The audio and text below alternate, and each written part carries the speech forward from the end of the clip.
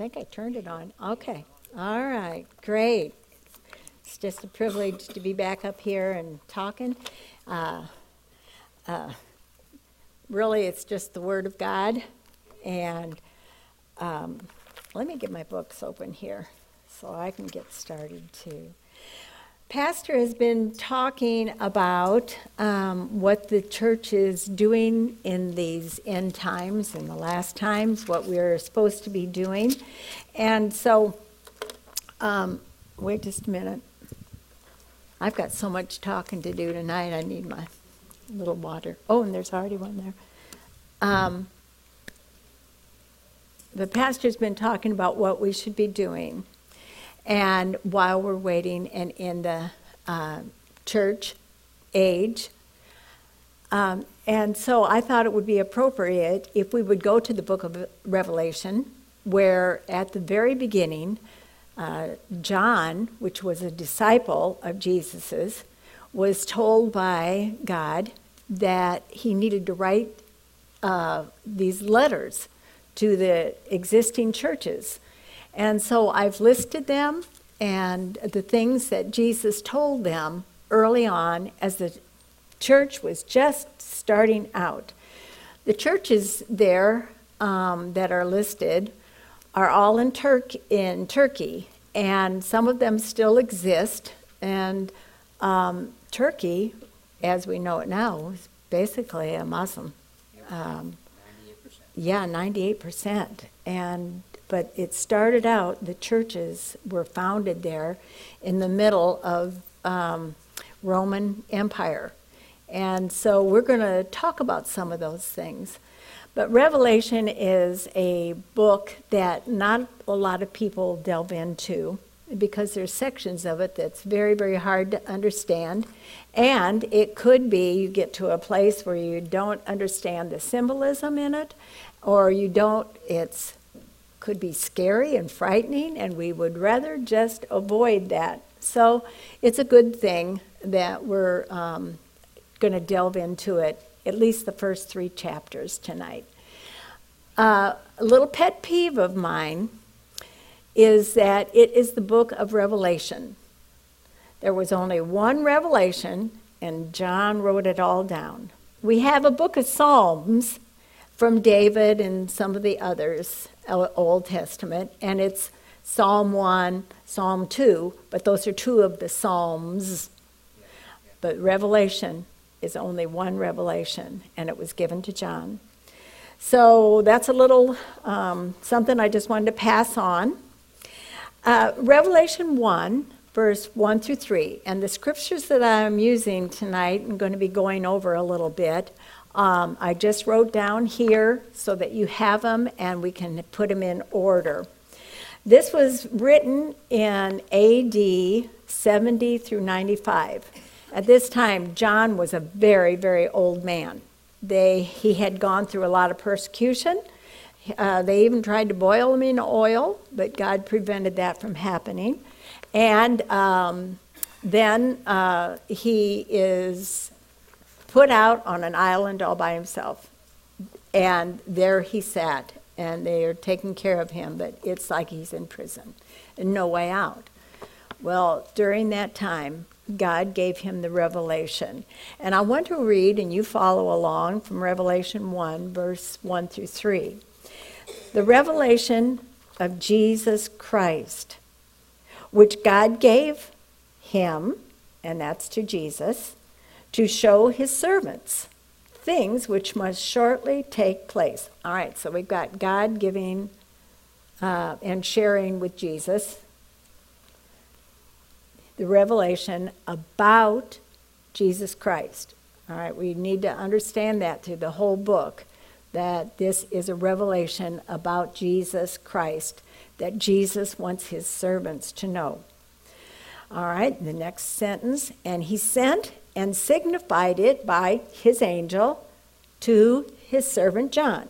All right, that's how it got to John, who bore witness to the word of God and to the testimony of Jesus Christ, to all things that he saw.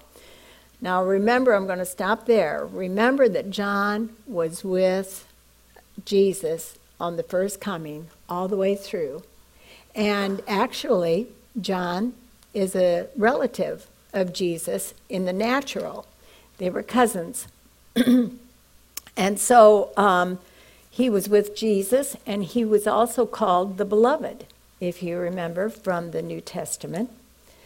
And it says, "Blessed is he who reads and those who hear the words of this prophecy and keep those things which are written in it, for the time is near."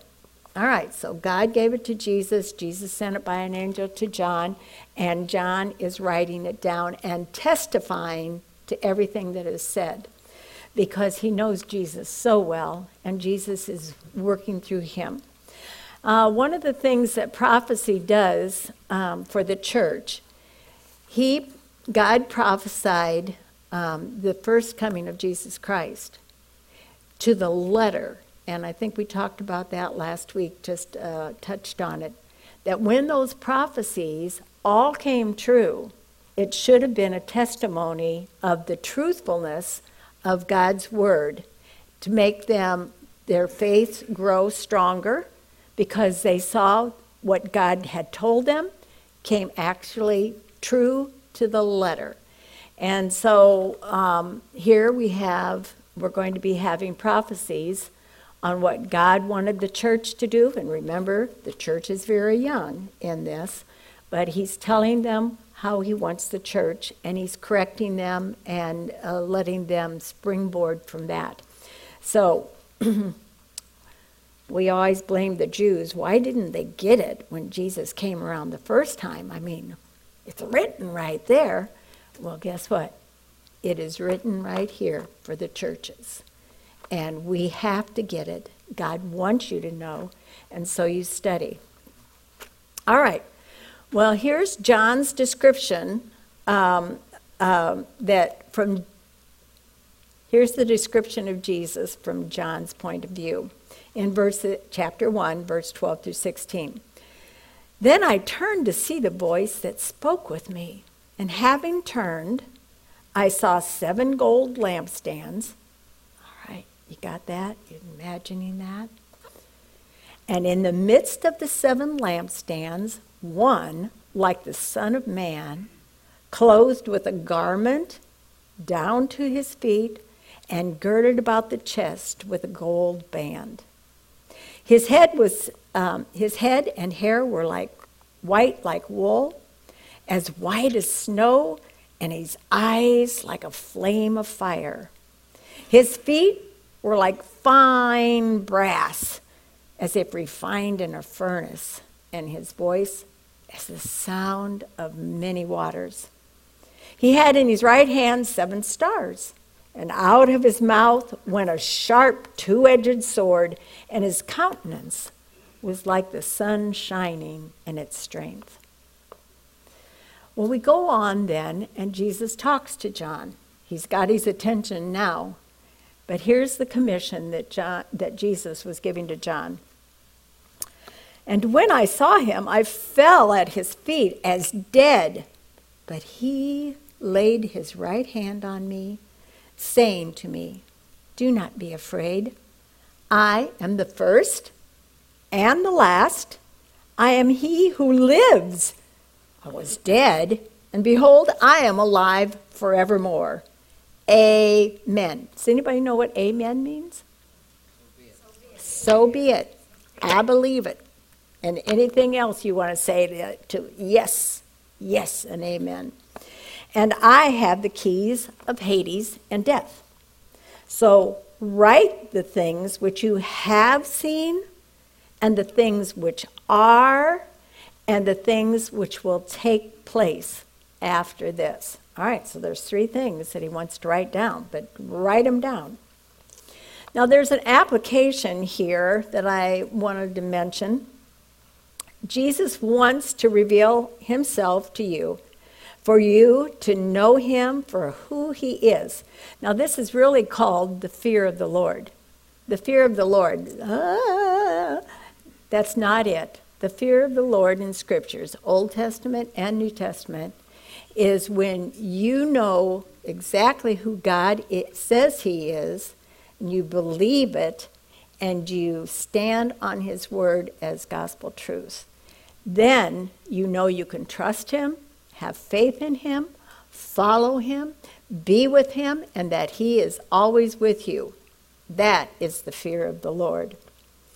So, when you believe that God is who he says he is, and when you take him at his word, Christ will tell you personally what he wants you to do. He will prepare you and has prepared, for he designed you and he knows you. His commission to you will align with the desires of your heart. For after all, he is the one that already placed those desires in your heart.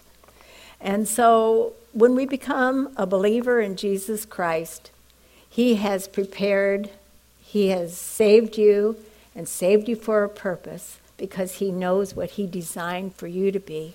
And the closer you get to God, the better you hear him, and then he can commission you. Pastor's always saying, what, Nairobi? You didn't want to go to Nairobi? And so he didn't want that, but God didn't have Nairobi in mind for him. He had the Grace Church here. So don't be afraid of what he might ask you to do, because it's going to be within your heart. Okay? So let's go on to Revelation 2 and 3 and get down to the new churches.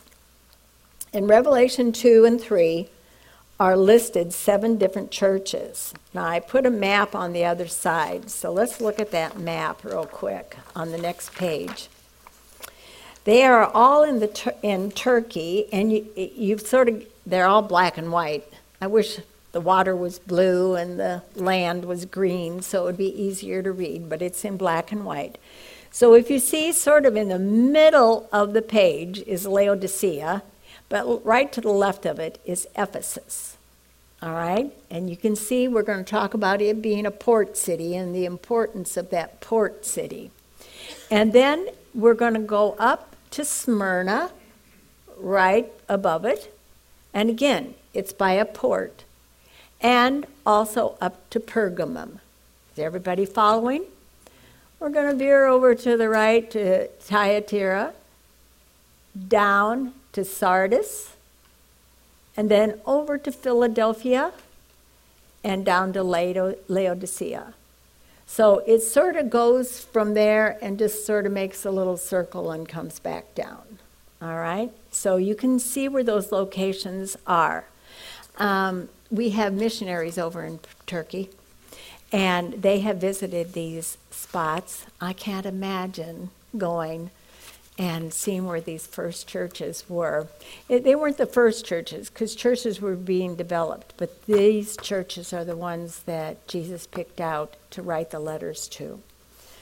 So let's go back to the first page. There is an order that Jesus talks to the churches. Jesus always identifies himself first as he addresses each individual church. The next thing he does is he commends his church, tells them how well they're doing and what he likes. Now that's important, what he likes. He wants to tell you what he likes. And then he gives his criticism or his correction for maybe things that you need to do differently. And then he gives them his instruction on how to do that. All right? And that's an important thing. I just don't tell somebody that you don't like what they're doing. You got to tell them how to correct that. All right? And then he gives a promise if they follow that. Over to the right of the page, I put a little application for us that I really like from his examples, that he identifies himself. But then what it is always start a conversation that you know is going to have to end up with some discussion, and start with saying something good, something nice, something break the ice, and just, okay? And that brings that person a little more at ease. I'm sure it brought the churches at ease. And then they were able to receive the criticism. Okay? So say something good before you give your children or your friend or whoever you're needing to talk to the criticism or the correction that they need. And then afterwards, there always should be a good outcome given. So in the 7 churches, we are going to find out that Jesus identifies himself, he commends them, he gives his criticism or correction, and then he gives them his instruction, and he gives them a promise. So let's go on to page 3. The first church that we're going to go to is that port city, Ephesus. A lot of your Bibles will give headings for each one of these churches.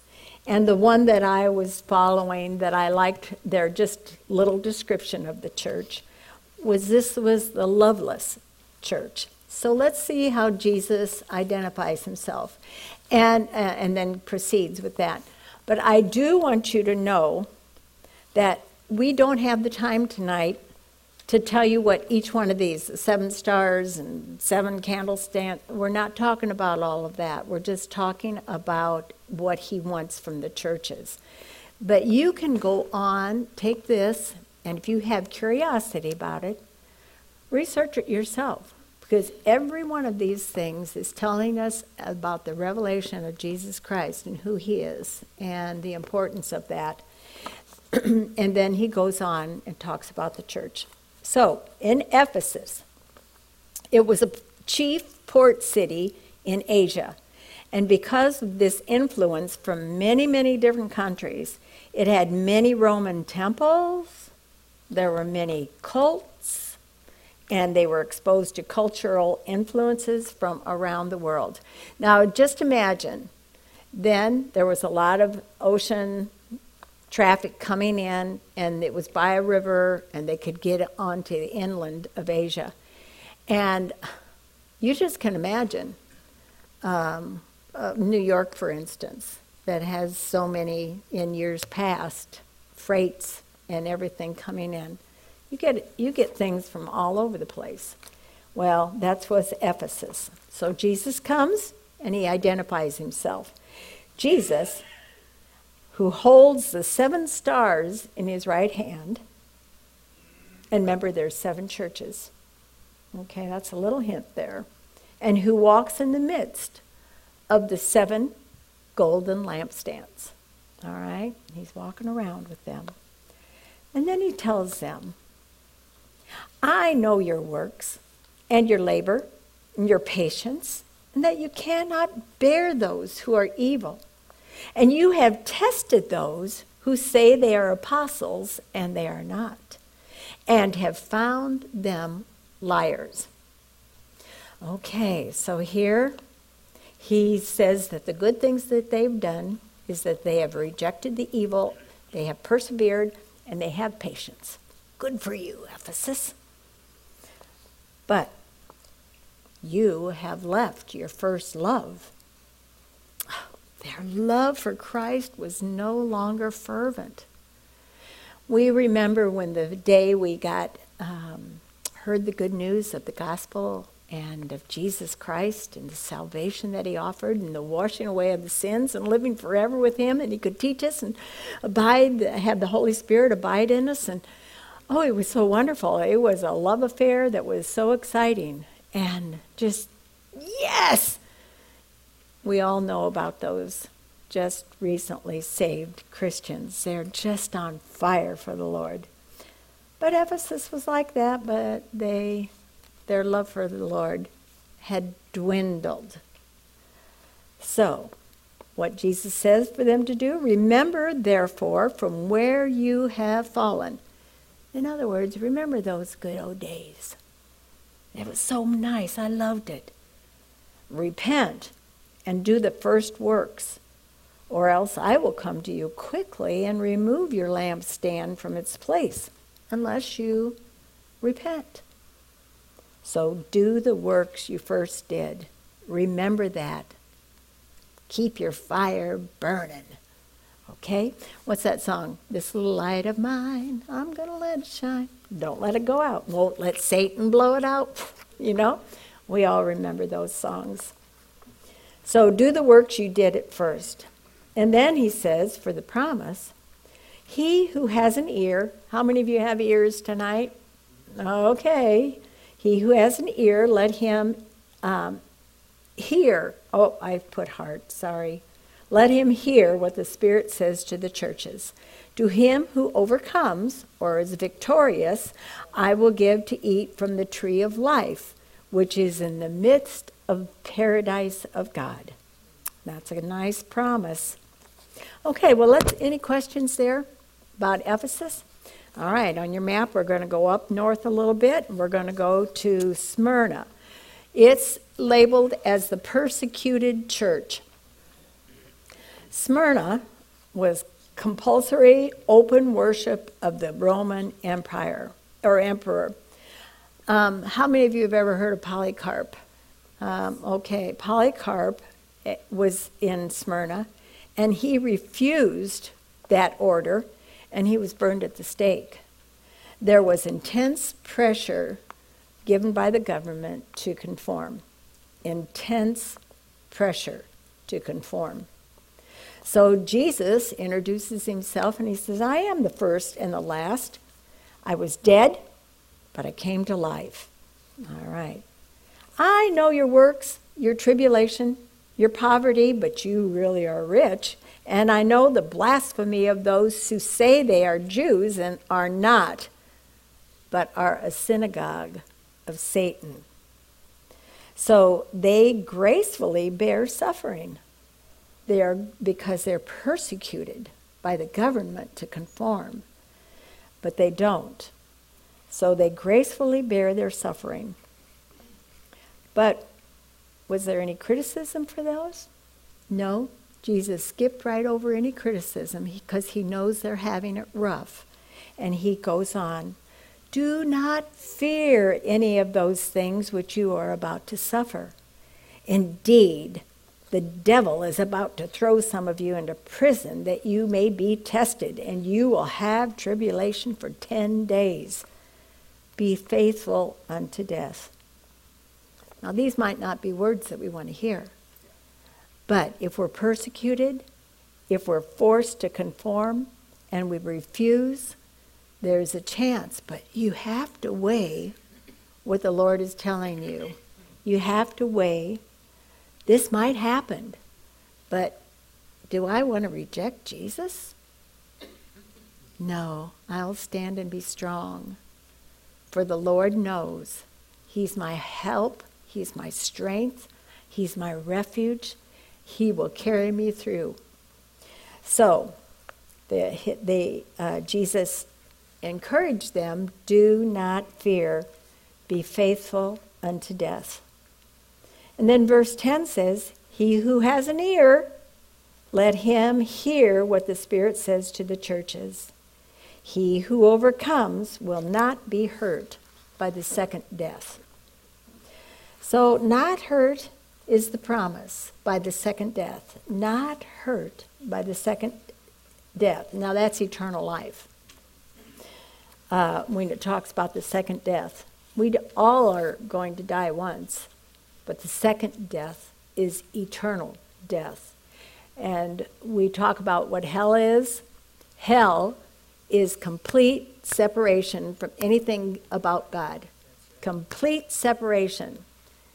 And therefore, if there's no God that's goodness and kindness and peace and joyful and so on, there's nothing like that in the place that they're going to end. And it is torment because there's no God. It's not peaceful because there's no God. So that's where we have to make the choice. Even if times become difficult, we have to make that choice. Let's go on to Pergamos. In Revelation, this is the compromising church. Pergamos was progressive intellectual center. It was home to the statue of Zeus, lots of pagan worship because, again, they're getting people from all over the world. The administrative capital of the Roman province, Asia, was at this place. And so it was a large, busy town. And Jesus, who comes in, he has the sharp, two-edged sword. Sharp, two-edged sword. Cuts to the spirit, doesn't it? All right, so he knows exactly what it's going to take. His word is sharper than a two-edged sword. In verse 13 it says, I know your works and where you dwell, where Satan's throne is, and you hold fast to my name. And you did not deny my faith even in the days in which Antipas was my faithful martyr, who was killed among you where Satan dwells. So, his commendation to them, they keep the faith of Christ. But I have a few things against you, because you have there those who hold the doctrine of Balaam, who taught Balak to put a stumbling block before the children of Israel, to eat things sacrificed to idols, and to commit sexual immorality. Thus, you also have those who hold the doctrine of the Nicolaitans, which thing I hate. Now, Balak, I'll go back a little bit. They were sacrificing children to Balak, and they had horrible pagan worship services and sexual immorality and all of that. And that was going on at the same time that these people were following Christ. And some of it was getting mixed over.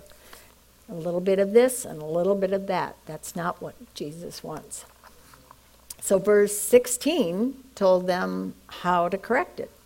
You repent, or else I will come to you quickly and will fight against them with the sword of my mouth. So they were just told to repent. Acknowledge it, recognize it, repent. And in verse 17 it says, he who has an ear, let him hear what the Spirit says to the churches. To him who overcomes, I will give some of the hidden manna to eat. Didn't you always wonder what that manna in Israel looked like, tasted like? And I will give him a white stone, and on the stone a new name written, which no one else except him who receives it.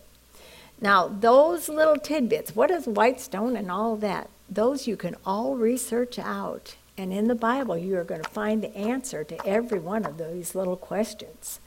Even two-edged sword. Research that out. See all the scriptures and how it's used. So, he says your promise is hidden manna to eat and a white stone with a new name written on it that only you will know. That's pretty cool.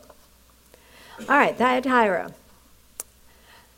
This was the corrupt church. All right, we've had compromising, we've had loveless, we've had persecuted, now we're going to have a corrupt church. Thyatira, they were skilled and talented craftsmen who formed guilds. They were known worldwide, and they monopolized the market for their particular crafts. Most of those crafts were made for idol worship. A little idol here, a big idol for that one, idols to put in your house, little this, little that. But they were crafted beautifully. And like the people in those cults, they wanted them. So there lies the compromise. This is the compromising church. If they didn't do their crafts for idol worship, they didn't get paid. And there was the compromise. Do I keep supporting my family or don't? What am I going to do? So there was a compromise that had to be chosen. They might not have any income. So let's see what Jesus says. Jesus says, I am the Son of God, who has eyes like a flame of fire, and his feet like fine brass. Now, in this description of him with fine brass, something made out of brass, is immovable. What does he think for the compromising church? What a good example. I got feet like brass. Where's your feet at? You know, compromise or not. So that's immovable. Going on. I know your works, your love, your service, your faith, and your patience. And as for your works, the last are even more than the first. They were a growing church. So love, service, faith, patience is greater than at first. But, verse 20, nevertheless, I have a few things against you because you allow that woman Jezebel, who calls herself a prophetess, to teach and seduce my servants to commit sexual immorality and even eat things to sacrifice to idols. Now, the next few verses, verse 21 through 23, tells exactly how God is going to handle Jezebel. I didn't include that because it's not real good for Jezebel. And you can read that later, but I'm concerned about the church, not Jezebel. So we go down to 24. What can you do about that? Because you're tolerating the cult of idolatry and immorality. He says, but I say to you, the rest who are in Thyatira, who do not hold this teaching of Jezebel and all the other stuff, who have not known the deep things of Satan, as they call them, I place no other burden on you. Nevertheless, what you have, hold fast until I come. So get a little brass in your feet. Get a little brass in your feet. Hold fast. Judgment is coming. Keep the faith. So, verse 26 through 29, he who overcomes and he who keeps my deeds until the end, to him I will give authority over the nations, and he shall rule them with a rod of iron, as the vessels of the potter are broken to pieces, as I also have received authority from my Father, and I will give him the morning star.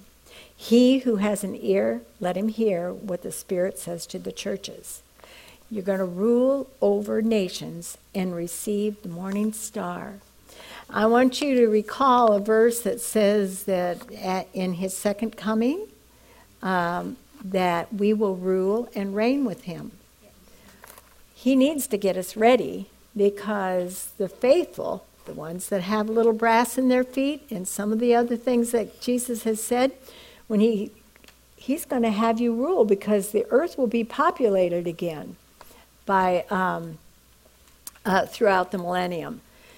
1,000 years. Think how many people can be there. So we need to rule and reign with Christ. And it's his bride that rules and reigns with them. So rule over nations and receive the morning star. Okay, Sardis, I really got to go on quick now. So that's the dead church. Sardis is a junction of royal highways linking Ephesus, Pergamos, and Smyrna to the interior of Asia Minor, and is built on high cliffs above a valley, and the woolen industry using certain dyeing techniques along with their arts and their crafts were their main industry. And the stream Pactolus had rich gold veins. Also, Sardis is credited for making the first coins, gold and silver coins. And Jesus comes to them and says, he who has the 7 spirits of God and the 7 stars, some of you have kept the faith. Oh, that would be so sad for Jesus to walk in and say, well, some of you have kept the faith. I know your works, that you have a name, that you are alive, but you are dead. So be watchful and strengthen the things which remain, that are ready to die, for I have not found your works perfect before God. Remember, therefore, how you have received what you have received and heard, and hold fast and repent.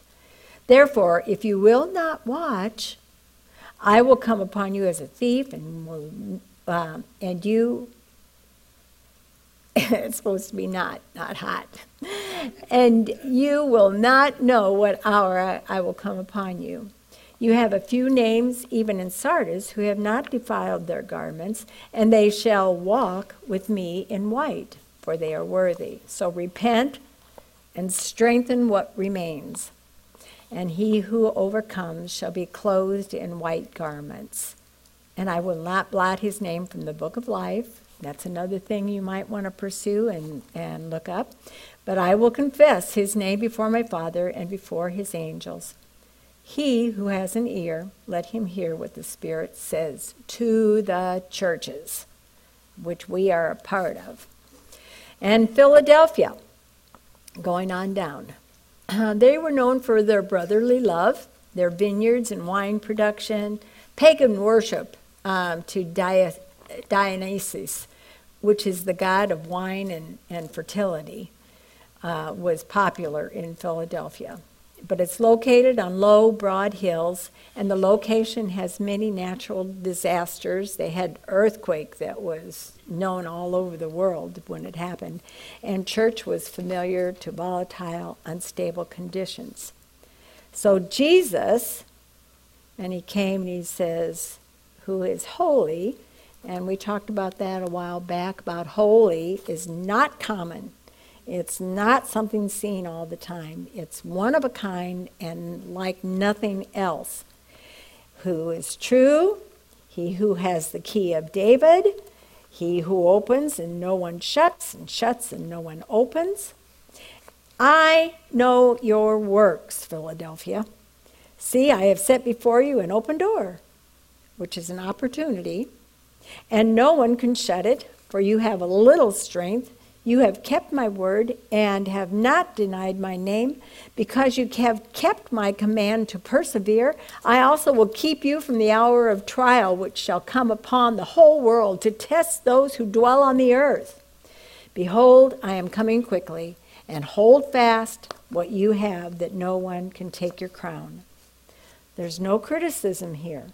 He goes on and he says, he who overcomes, I will make him a pillar in the temple of my God, and he shall go out no more.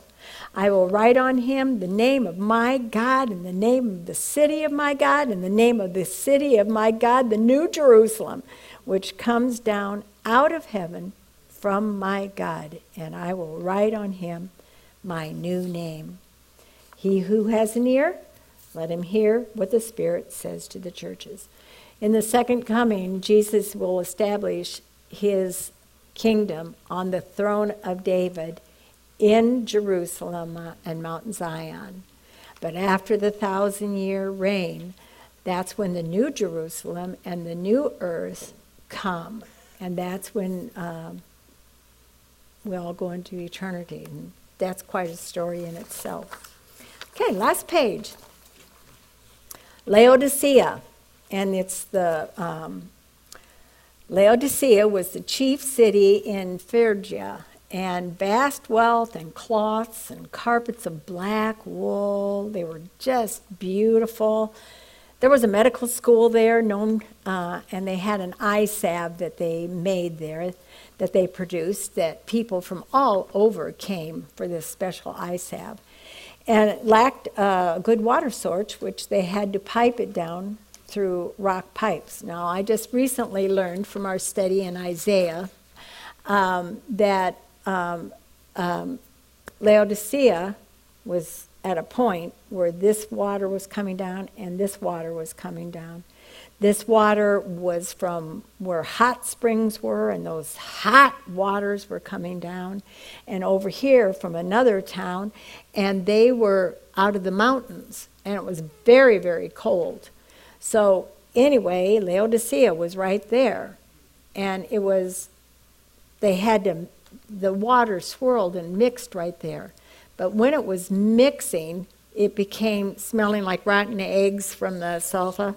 And over here, it was just bubbling cold, but it got lukewarm. And I don't know if on this hot day, even taking lukewarm water And especially if it didn't smell good and taste good, it would just be, ugh. And so Jesus comes and he says, I am the Amen. Remember? Amen.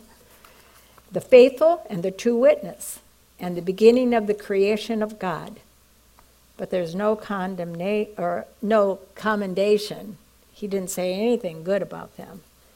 He says, I know your works, that you are neither hot or cold, and I could wish you were cold or hot. So then, because you are just lukewarm and neither hot or cold, I will vomit you out of my mouth. That'd be a nasty thing for somebody to say to you. You make me sick. And because you say I am rich and have become wealthy and have need of nothing, and do not know that you are wretched, you are miserable, poor, you're blind and you're naked. And they thought they were self-sufficient and really didn't need God. So, I counsel you to buy from me gold refined in the fire, that you may be rich. That's spiritually rich. And white garments, that you may be clothed, and the shame of your nakedness may not be revealed. And anoint your eyes, not with your salve, but with eye salve, that you may see, but with the anointing of God. See from God's perspective. See things as God sees them. And as many as I love, I rebuke and I chasten. And that's important for us to remember. As many as I love, I rebuke and I chasten. Therefore be zealous and repent. And behold, I stand at the door and knock.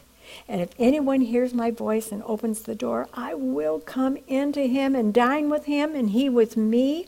And to him who overcomes, I will grant to sit with me on my throne, as I also overcame, and I sat down with my Father on his throne. He who has an ear, let him hear what the Spirit says to the churches. And I go quickly because the food for thought that I want to leave you with and the application therein, churches can be loveless or persecuted or compromising, corrupt, or dead, or faithful, or just lukewarm. And Jesus tells us individually today, reject evil, persevere, have patience, do the works you did at first, and eat from the tree of life. Gracefully bear suffering. Do not fear. Be faithful until death. You will not be hurt by the second death, and you will receive the crown of life. Keep your faith in Christ. Repent. Eat hidden manna you are given, and a white stone with a new name. Love, serve, have faith, patience, hold fast, for judgment is coming. Keep the faith. And with Jesus, you will rule over the nations and receive the morning star. Repent. Strengthen what remains. The faithful will be honored and clothed in white. Persevere in your faith. God will open doors of opportunity for you. You will have a place in God's presence. You're going to have a new name and be in the New Jerusalem. Don't be indifferent, but be zealous for God. Repent. You will be invited to share Christ's throne. That is the word of the Lord that went to the churches, and we are still the church of God through Jesus Christ. Okay. Well, praise God. Get into Revelation, chapters 1, 2, and 3. You know a little bit about it now, and it will lift you up, strengthen your faith. In Jesus' name, amen. You got about 30 seconds before the kids come in. I talked fast, didn't I? I slipped that in, yeah.